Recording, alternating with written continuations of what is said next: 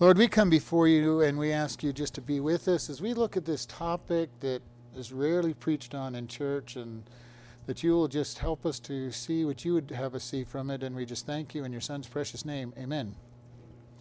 We're going to be in Genesis chapter 1, and those are not the right notes. Your dog ate them, huh? And maybe he did.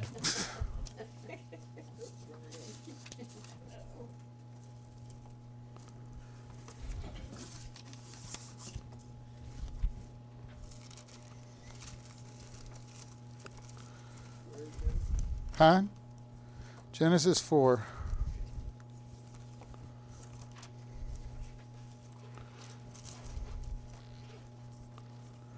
All right. Okay, this is going to be interesting. Genesis 4, chapter 4, verse 1. And Adam knew Eve, his wife, and she conceived and bare Cain, and said, I have gotten a man from the Lord. That's as far as we're reading. The topic that I have picked today, and it was put on my heart 3 weeks ago actually, is a topic that in 44 years I maybe have heard a message on, maybe no more than 5 times. Probably never in a preached message. I heard many times on the radio. We want to talk about, because this is a foundation series, God created sex. And I want to just bring that up because in the church we have problems with being influenced by the world.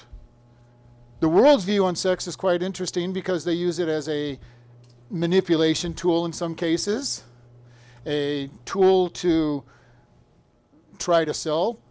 I don't know how that works, but that's what they use. They will tell us that it is a innate desire that we cannot control. And we're hearing a lot about that when you start trying to talk about abstinence being taught in school, and they'll come back with you and say, well, they're going to have sex anyway, so we can't teach them abstinence. So they're already defeated in their mindset on this, and they will also say that it's just innate into us. And some of these things are true. It is innate in us. But it can be controlled. It can be put into position. And I've lost all my scriptures that I was going to quote for this, so this is going to be very interesting. I don't know what I did with my notes. I mean, that's what the comics said, but I didn't think he went to my Bible and ate it. But we want to just look at this.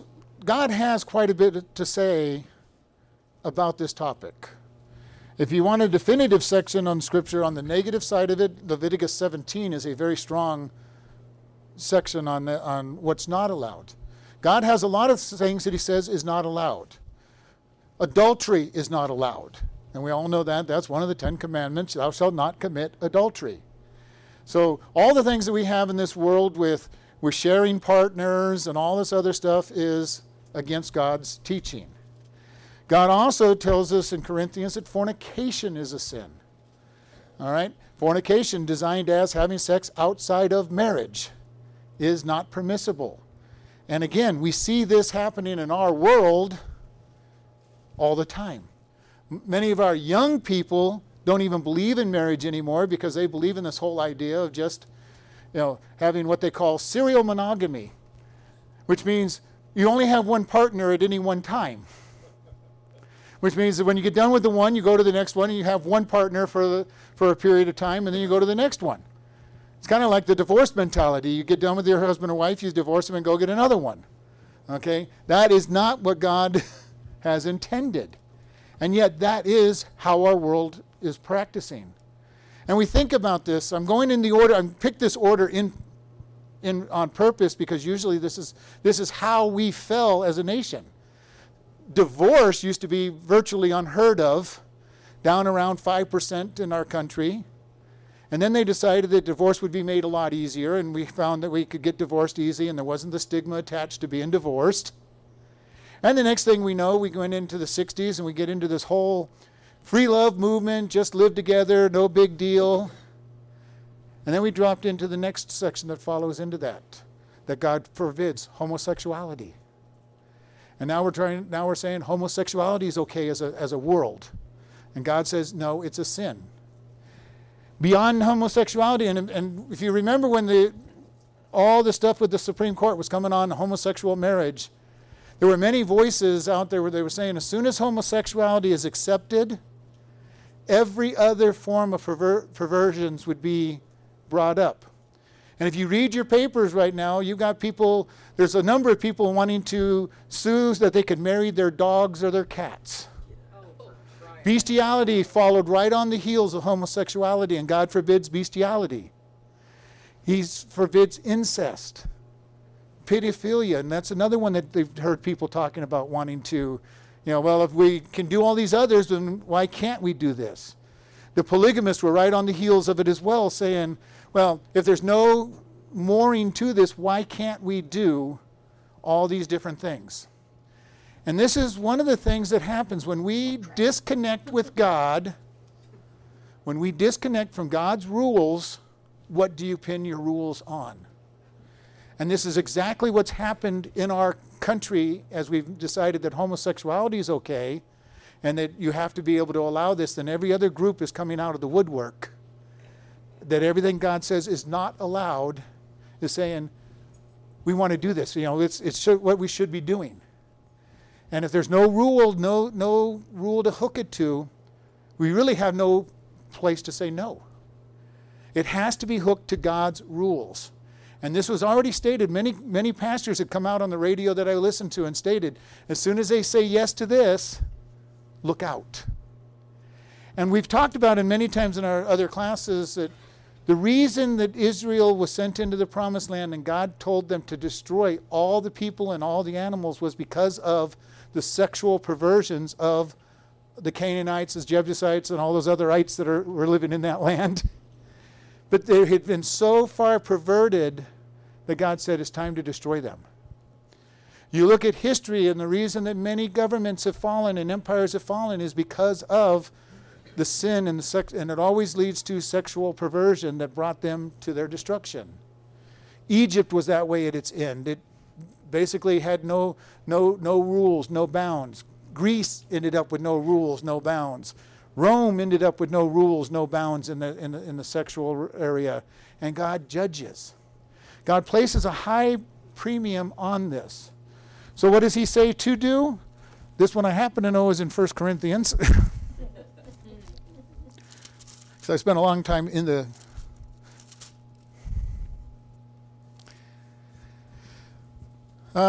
chapter 7 of 1 Corinthians. Now concerning those things whereof you wrote unto me, it is good for a man not to touch a woman, nevertheless to avoid fornication, let every man have his own wife, and let every wife have her own husband. Let the husband render unto his wife due benevolence, and likewise also the wife to her husband. The wife has no power over her own body, but the husband, and likewise also the husband has no power over his own body, but the wife. Defraud ye not one another, except it be with consent for a time, that you give to yourself to fasting and praying, and come together again, that Satan tempt you not in your incontinency. So I'm going to stop there for a moment. What has God ordained for sex is within marriage? He brought Eve to Adam and said, this is your wife. And Adam added in. I don't know how Adam added in all the rest of the part, but he knew that they were one.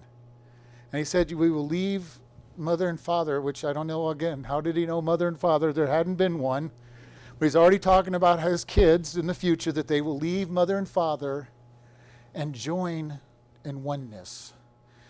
And he told them to be fruitful and multiply. Now, there is a group in Christianity, and many groups over the years, who have said that means that you can only have sex for procreation, and in heaven help you if you enjoyed it. Okay? And that has been taught by many denominations over the years. And is a false statement. I had many verses from the book of Psalms and from Proverbs and Song of Solomon, and very strongly depicting in Proverbs, we're told to enjoy the wife of your youth and be intoxicated with her beauty and her breast is what it says. It tells us in Song of Solomon to enjoy one another. And they called each other. And you look at the language of Song of Solomon, it's a very interesting book to read. And one day we'll be teaching it in one of the studies. But it's a very powerful book. It's so powerful in its pictures that the Hebrews said that the boy had to be at least 12, which was a legal man, before he could read it, because of how descriptive it is. And I'm not sure if you've all read Song of Solomon, but it's a very descriptive book of marriage. And it's not overly descriptive, but it is very, very clear that the passion that was brought into this. And we bring this out because the world has overtaken this whole area so much, and churches don't talk about sex very often, except to say don't do these things. But God knows that He built in us. He created us for that desire, mostly for procreation, but also for enjoyment. And this is the point that He's bringing out. It is not wrong outside of the bounds that God put around it. He put it within marriage. Not outside of marriage, not with anybody that you want to just go and hook up with. That's our new term in this day and age, the hookup society. Go to bed with anybody and at any time and anywhere. It's no big deal to them. And we see God's point of view on this is totally different than ours at the world. And I'm not sure it means much in this group. I'm also thinking that God put it more for the internet audience than this group so much. But it is a thing that needs to be talked about. And Christians need to be able to. One of the problems I see in Christian churches is that there are many topics that we've kind of put off the shelf for teenagers. And it's been interesting over the years. Teenagers, young kids, they'll come up and they'll ask some kind of question like, well, how do we know there's a God? I can tell you the first time I saw a teacher been asked that question, the teacher just about had a heart attack and said, well, how could you not believe there's a God? And I stepped in very quickly to teach that these are why we know there's a God. But unfortunately, that teacher's response has not been uncommon in my lifetime in churches. If there's a question that strikes at a core truth that people say you've got to believe, I've seen more people just react like, well, how can you ask that question? How can you not believe the Bible is true? Or how can you not believe there's a God? And you know what we do with our kids and our teenagers and our own grandchildren, children maybe? We teach them there's certain questions you can't ask in a church. That's a dangerous place to be. This is not a book of history. It's not a book of archaeology. It's not a book of science. No, those are different notes. But where it touches on any of those topics, it is true. There's notes all over in here, but they're just not the right notes. Where it touches on any of those things, it is true. Always. When it talks about a historical or an archaeological event, the greatest news is these archaeologists will go dig where the Bible tells them it happened. And lo and behold, they find exactly what the Bible says they're going to find there. Where the Bible touches on science, it is accurate. Job is a great place where God talks about different scientific activities that we didn't discover or rediscover probably until recent years, 200 or 300 years. And yet you look at the Bible and there it is. It didn't call it the hydraulic system, but it talked about how rain fell and went back to the sky. It talked about the nitrogen cycle, where you die and you replenish the earth with nutrients and get reused again. It talks about the currents of the sea, which is how the person who developed that currents of the sea, he goes, I wonder if there are paths of the seas, and he went out and he looked for them, and sure enough, he found them. We look at the Bible where it talks about things, God knows what He's talking about. And we look at some of this research on all the sexual activity, and they're not having joy in all the sexual perversions. All the studies show that they're not happy, and then they look at people that are married and stay married, and they report that they are happy in that relationship because that's the relationship God created it to be happy in. Any other relationship does not fit, does not complete. And again, I had all these different sites I wanted to make, but It's very interesting, and I just wanted to bring this up because we want to make sure that God is mentioned in all areas of our life. He wants to be part of all areas. There's no place where God says, okay, you can forget about me for this period of your life. And we as humans are good about that. You know, men especially have been really good. I'm Christian on Sunday morning, but when I get to work, God, you stay at home, and I'm going to be whatever it takes to be good at work. And that might mean lying to people and cheating people, and I've seen Christian men who do that kind of stuff. They'll lie to the customer and tell them whatever they want to hear, just like the rest of the world does, because it is business. And they don't bring God into their business. We'll see coaches sometimes with their kids, teaching their kids to do things they shouldn't be doing because it has nothing to do with religion. This is sports. You know, you got to be mean and nasty and bend the rules as far as the referee will let you. I ran into one of those coaches one time when I was refereeing in soccer. And she used to get so mad at me because she was in our division and I reffed a lot of her games. And I told her, you better teach these girls to play correctly because I'm calling them penalties that you're telling them to make. She goes, well, you can't do that. You're supposed to. I go, no, I follow the rules. And you're teaching them to hurt people, and that's not going to happen. But we tend to bend out these things and put God to the side of much of what we do. God wants to be part of everything we do, 365 days a year, 24 hours a day. He wants to be part of who we are. And you know, the funny thing is, the world expects that too when they look at us. Have you heard anybody talk about how hypocritical Christians are? Because we tend to put God on the side. As soon as we walk out the door, okay, God, you stay there with my Bible. Wherever I put my Bible, you stay, and I'll do whatever I want the rest of the week. And we tend to think we can get away with it sometimes as Christians. And the world's looking at us and saying, I thought you were a Christian. You just lied to that person. You just stole this thing. You just did whatever it is. You just gossiped about these people. You're supposed to love them, I thought. And they look at us and say, who are you? What is this God? Many teenagers leave the church, and I've listened to them. I've taught teenagers a lot over the years. And one of the things you hear from the teenagers, it's not real. Mom and Dad don't believe it. They drag us to church. They try to force these Christian views down our throats, but they don't live like Christians. They were cheating on their income tax. I heard them talking about it. They were cheating on this. They lied to this person. They told this person that they were busy that day, and then talked about how they could have helped them if they wanted to. We need to be careful of the picture that we're showing to kids. They need to see that Christ is real, that Christ is Lord, 24/7, that He is who we're following. Because if we're going to really mean that He is Lord, then we need to follow Him as Lord. And that is a term that we in America have a hard time with. Because when we have somebody over us, if we don't like them, we vote them out of office every 2, 4, or 6 years. We vote them out of the office if we don't like them, or at least we try to. We don't like our boss. We just leave the job and go find another boss that eventually we'll like. We don't like our situation we're in, we leave. And we are a group in America that tend to flee more often than stand. And Christ says, I'm Lord. I want you to stand.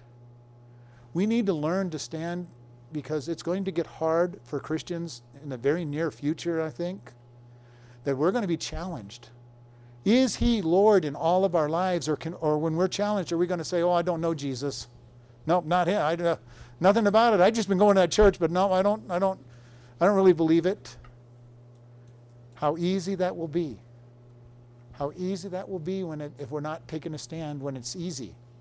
If we can't take a stand today when it's fairly easy to be a Christian, you will not take a stand when it's hard.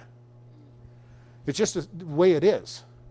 If we can't make a decision that I'm going to stand for Christ no matter what, when it comes down to us saying that I'm not going to support homosexuality in spite of what the government says, and we end up losing a job because of it, being looked down on by our friends, If we can't do that when that's all that is at stake, we're not going to do it when our life is at stake. So I want to challenge us. Is God the center of everything that we do? If he's not, get him there. Get him there. Ask him to be there. Surrender your life. Let him crucify your flesh. Because he needs to be the center of who you are all the time. If you're in a job where it's common for people to lie to, then you need to either get out of that job or be honest within that job. You can be honest within a job where people are dishonest. I've been a car salesman at one point in time. I treated them with honesty. It didn't make great sales like the rest of them, but I made a living on it for a while. But we need to be in this place. How much are we willing to stand for God? Is there any area of our life that we don't stand for with God? From the one we were talking about, from sex all the way to being truthful and non-hypocritical, to spending our time in the Word and listening to God and being honest. He called us to teach others and make disciples. Are we telling others about Jesus with the gospel? Are we making disciples? In the bulletin today, I was asked earlier this week, I put a couple of ways to be able to share the gospel. Do you need to follow every one of those letter by letter? No, I don't follow any of them letter by letter, but I put in several that I've heard over the years to give you a place to start.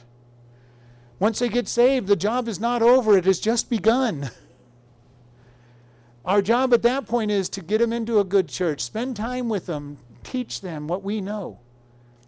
You all have sat in church for a while now. You know things about God and the Bible. You definitely know more than most people that are just getting saved when you talk to them. Unless for some reason they grew up in church. But most people who just get saved don't know much about the Bible. And even those who grew up in church don't understand what it is that they were taught all those years. Our job is to just share what we know. Then get them into a good Bible teaching church where they can have another person help teach them. And even then we want to keep working with them. Just because we don't turn over our children to people and just leave them in their care if we really care about our children. Now I know there's a group of people, there are people that just dump them with a nanny or a daycare or whatever and say, well, you just teach them whatever it is you want to teach. I have problems with that. I have problems with the public school system with what they're teaching our kids. And if we had more kids in this town and we were a bigger enough church, I would say we need a Christian Bible school for the kids so they can be taught correctly on all points. But we don't have a lot of kids and we don't have a very large church, and it's pretty expensive to have a school. But if we had the children, I'd find a way for us to do it because I think it's that important. How are we training up? What are we filling our minds with? Are we filling our minds with the ways of the world? Or are we filling our minds with the ways of the Scriptures? This is critical for us. The world is going to be out there telling us all kinds of wrong stuff. All kinds of wrong stuff. And I think if you would take a minute to think about what the Bible says about things and what you truly believe about it, you might find that the world has influenced you in more ways than you think. One that comes to my mind is God hates divorce. And we may say, God, I know you hate divorce. I'm against divorce. And then you're talking to a good friend who's having a really hard time in their marriage and everything seems to be going wrong. And your first words out of your mouth is, you probably should get rid of that person.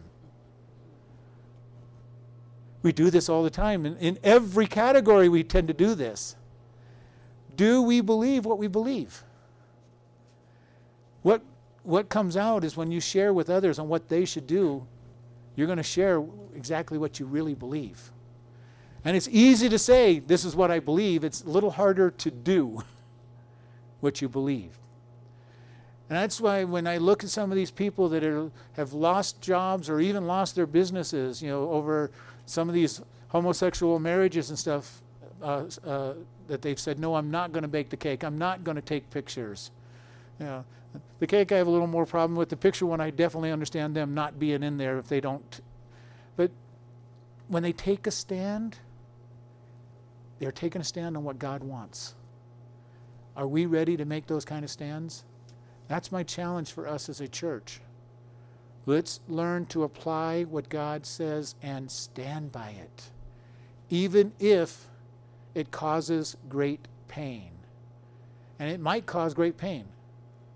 The early church gave their life for what they believed.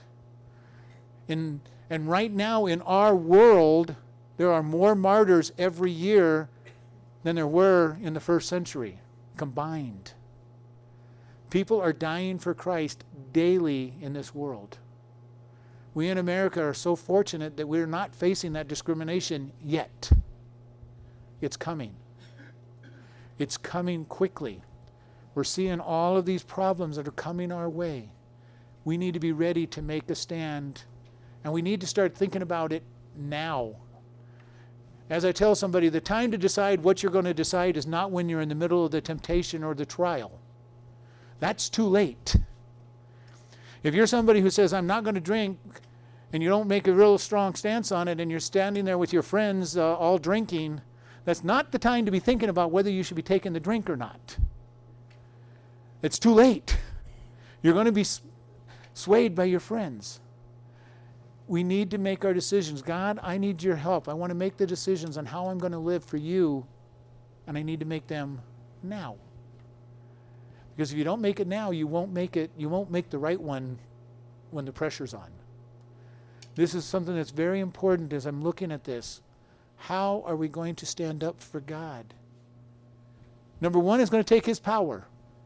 And it's going to take his grace. But if you haven't started thinking through how you're going to stand, his power and grace is not going to be there when you need it. Because you haven't decided, I'm going to follow God. He is my Lord. He is my master. He is the one I'm going to serve no matter what. And things are going to get interesting in this world very quick. We already see this. We have a government that's on the verge of making all the wrong decisions, and this election is going to be critical. And I know neither candidate's all that great, but one is definitely going to take us the wrong way, and one is at least going to take us the wrong way slower. You know, I don't put much trust in either candidate. And it's been true for many decades now. We've got one side that takes us very quickly down the road, and we've got one side that takes us very slowly down the road, but they're both going down the same path. They're both going away from God. We need to be ready for the time when, no matter who's elected, we've gone too far down the road without a revival. We need to be praying for a revival in this country, because that's the only thing that's going to change it. A great awakening, as we've already had 3 of in this country. We've had 3 great awakenings in this country that have turned this country to God. And we need a 4th one, but I'm hoping, but I think we're so close to the end, it may not happen. But pray for it. I would love to see it happen. I don't really expect it to happen, but I would love to see it. But our only hope for this country and this world is an awakening with the God of the universe, a repentance. And he says that it starts in the church. We need to pray for it. We need to confess the sins of this nation. And as Joseph, Daniel, Nehemiah, all the great prophets who had good lives, they said, they brought themselves into it. God, we have sinned. And in many cases, it is laid on the steps of the church. The church stopped preaching about the moral context in many of these cases. And the world has gone down. It's in the nature of people. People are born sinners, contrary to what the world wants to tell us. The world wants to tell us we're born good and we get taught to be sinners. And we already talked about that in the past here. But we know that God says we're sinners. Why do we sin? Because we are sinners. Plain and simple. And the statement that I keep making is, I'm not surprised when a sinner sins, because that's who they are. And I don't care whether they're a lost sinner or a Christian sinner. When they sin, I'm not surprised.